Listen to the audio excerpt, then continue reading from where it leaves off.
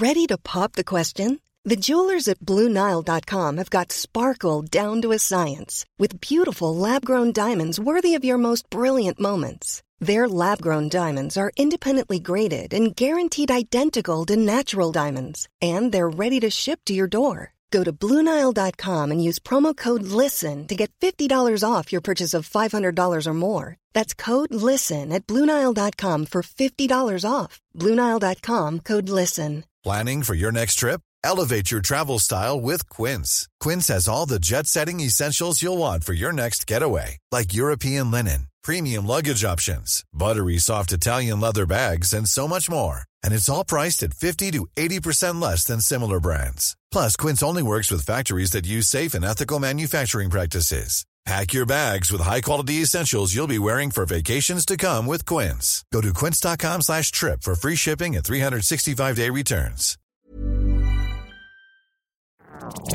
FM 104 Sunday Night Live with Cormac Moore. It's Cormac here on Sunday Night Live on FM 104. Now, I don't know if you are a blood donor or you hold a donor card, but that's all, legit and above board. But did you know that you can actually become a poo donor? Now, I know it sounds disgusting, it sounds ridiculous, it sounds unscientific, but I swear to God, if you don't believe me, listen to the man that's on the line with us now, Dr. Justin O'Sullivan. Thanks for coming on the show, and I'll just ask the question that I've been asking myself all week and that I know there's going to be a lot of other people asking the same thing. Is poo donation actually a thing?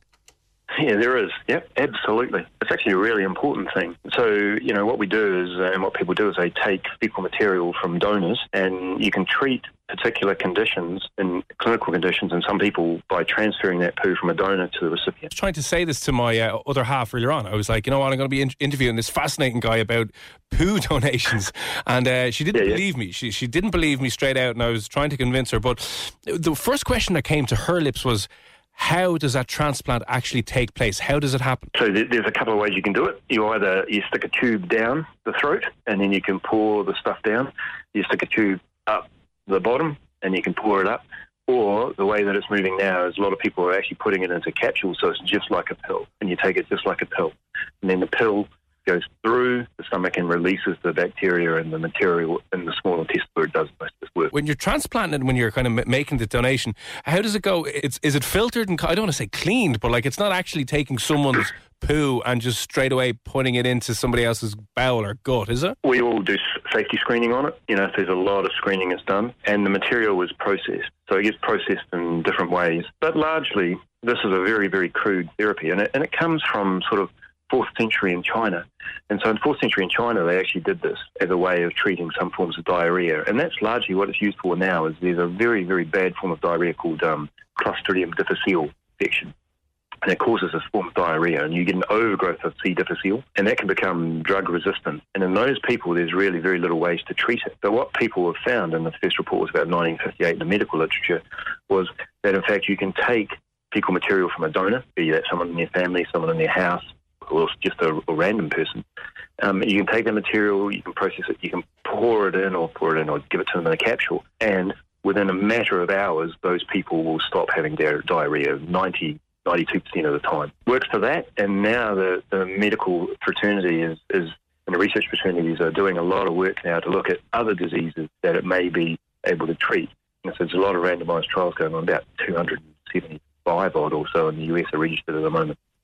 And they're doing these trials to try and see, whether or not we can treat other conditions where we know that there's a change in the microbiome which is associated with the disease. Things like ulcerative colitis, inflammatory bowel disorder, there's a whole range of things that have been associated with it. And it's possible that by restoring the population of bacteria and organisms that are in the gut, that you can in fact then actually reduce the symptoms or even stop the development of the disorder.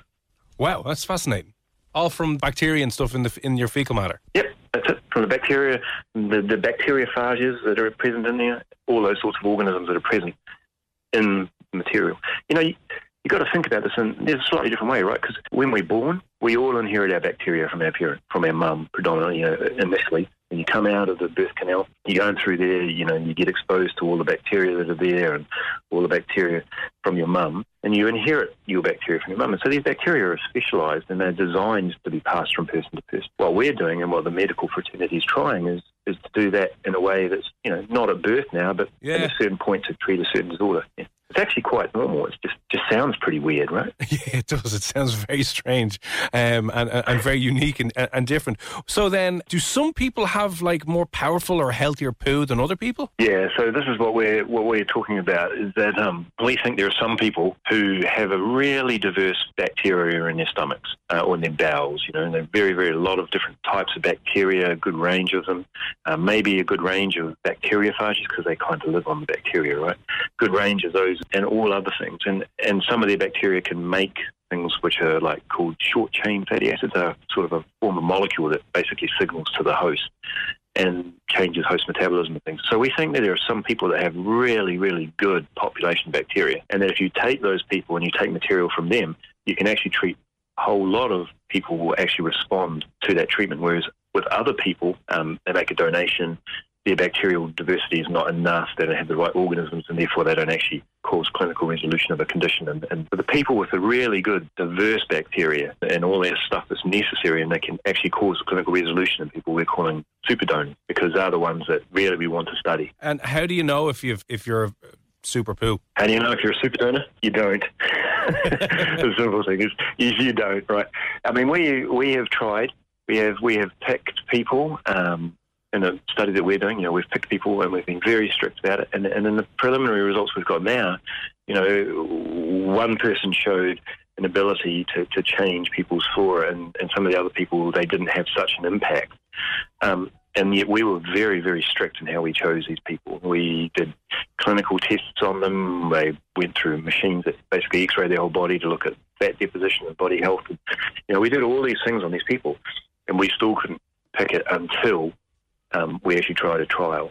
And so we're trying ways now to predict this and to try and develop that. But largely, the super donors are defined by what happens when their poo is used in trials or in treatments for C. difficile. So it's like after the fact, you can't really tell beforehand. So at the moment, it's pretty much after the fact, yeah. That's right, yeah. And after the deed is done. I've seen, obviously you're over in Auckland, and there's some research that you're doing over there. I think there's a few people in the UK doing it as well, and people are now becoming poo donors. Do they get paid for that, or right now is it just kind of like donating blood? No. So we don't pay for donations. It's kind of like donating blood at the moment. I mean, it's not something everyone can do or everyone should do, but there are some banks around. There's a big bank in the US called the Open Biome, and they set up to deliver material around the US. And there's things changing around the world as well. But I think this is quite a temporary thing, because ideally fecal material is not something that we want to use as a treatment for people, right? I mean, we're doing it now because we're trying to understand how the organisms are changing and how they're modifying the recipient and how that's impacting on the disease or the symptoms of the disease. Yeah. And so as soon as we can identify the keystone species, the things that actually cause the change, right, that be they the bacterial viruses or the bacteria themselves or some other organisms that are there, or even products of those organisms, as soon as we can identify that, then we can move towards producing that in a very, very controlled way, in a standard sort of way that allows it to be controlled, it allows us to know the purity of it, all of that, and then we can use that as the treatment as opposed to going and getting donations from people, which obviously has a lot of risk associated with it, right? Because you're getting material from people, you could have infection or something, and we screen very strongly, and there have been very few treatment-associated events with this treatment, right? So we want to move towards a much more refined treatment. This is very, very crude, to put it simply. Yeah, no, I get you, yeah. And as I said, as soon as you find the key things that make the biggest impact, you can produce those or focus down on those directly. Dr. Justin O'Sullivan, that's literally fascinating. I never heard of anything that interesting in a hell of a long time, and thanks very much for giving up your time. I'm going to be following this now with a very, very close eye to see how it develops, but thanks a million for coming on, and best of luck with all of the research in the future. Thanks, Colin. Nice to talk to you, man. Have a good day. I will do, sir. Thank you very much. So, you can become a poo donor. Who'd have known? Maybe you get poo donor cards as well that just have the little poo emoji on them, and you know that happy days you're good. Now, coming up after the break, right? Have you ever brought somebody home after a night out, girlfriend, boyfriend, other half, and you snuck them in to your parents' house when you were living at home? How did you get them out the next day without being noticed? This is my question to you. Was it very difficult to sneak out that person the next day that you'd brought home? It can be so incredibly awkward doing that. And you know what? If you're forced to live at home, you know, it's just something we all had to put up with and had to deal with. That is made even more difficult if one of the people in your house decides to live tweet the entire thing and the entire process of you trying to sneak your girlfriend out of the house and pretend as if no one knew any different. I'm going to be chatting to a guy by the name of Tricky D. David is his name, who did that with his stepson over last weekend. It blew up and went viral. We'll be finding out, is his son talking to him after he live tweeted his stepson trying to get his brand new girlfriend snuck out of the house after the previous night. I'll also have music on the way from Snow Patrol as well. FM 104 Sunday Night Live with Cormac Moore.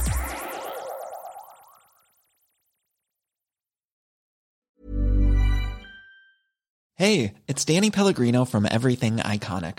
Ready to upgrade your style game without blowing your budget? Check out Quince. They've got all the good stuff, shirts and polos, activewear, and fine leather goods, all at 50 to 80% less than other high-end brands.